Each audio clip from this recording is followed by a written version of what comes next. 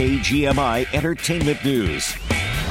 Talking about the Golden Globes, Barbie leads the pack of Golden Globe nominees with 9 for next year. Oppenheimer close behind with 8. Eric Davis with Fandango with more. Barbenheimer might be the biggest award story of the year. How fun would it be if Barbie won this category? Oppenheimer won. They went up against each other at the Oscars. He says that overall it's a strong list of nominees for Best Picture, but he believes that The Color Purple should have been included. I have seen some reaction to that online, and it's a classic retelling. I do have yet to see the remake of The Color Purple, but I love the book, so I can't imagine it'll be it's going to be fantastic. That's sort of like the college football playoffs. Somebody is going to be left out here for these awards. It just happens every year, right? There's a lot of great films on this list. He is correct about that. Of course, Killers of the Flower Moon. We've talked about that. That new Scorsese film is really good. Maestro, that Bradley Cooper film about composer Leonard Bernstein, that looks excellent as well. Stuff in the musical and comedy category, American Fiction, Barbie, of course, The Holdovers, which looks awesome. And the one that I'm really looking forward to is called Poor Things.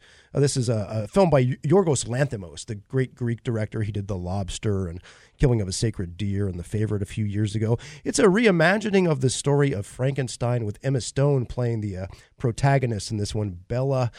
Here's a little cut of her from the trailer where she's trying to learn how to act at a dinner party.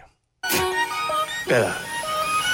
Why keep it in my mouth if it is revolting? I must go punch that baby.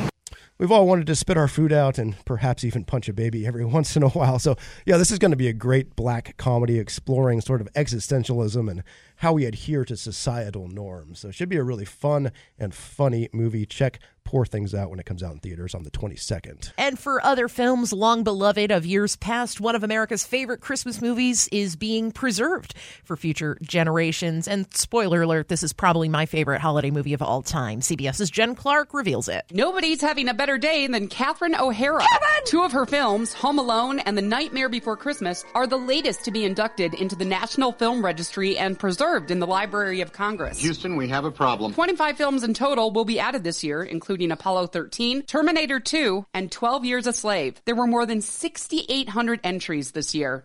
Jen Clark, CBS News. Holy moly. Yeah, Catherine O'Hara is probably having like one of the best years of her life, and this just puts the cherry on top of that fantastic cake. Home Alone making its resurgence. Macaulay Culkin actually recently received his star on the Hollywood Walk of Fame. I don't know if you were able to take a look at that speech, but it was pretty impassionate, him and giving the shout-outs to his partner Brenda Song and their children.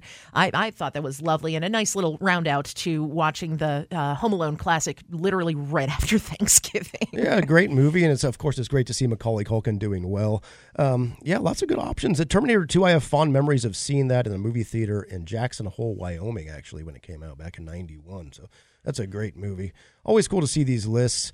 Nightmare Before Christmas, that is kind of an a forgotten about Christmas movie that Tim Burton really did a lot with claymation there to bring claymation back into the mainstream. So that's a good one to watch for sure. 100%. If you're into something that you want to watch with your kids, it is, despite what the title may suggest, that's a good one for the youngins. You know what's a good Christmas movie that I was reminded of recently? 101 Dalmatians, that original animated one. Really? Yeah, that's for a sure. Christmas movie?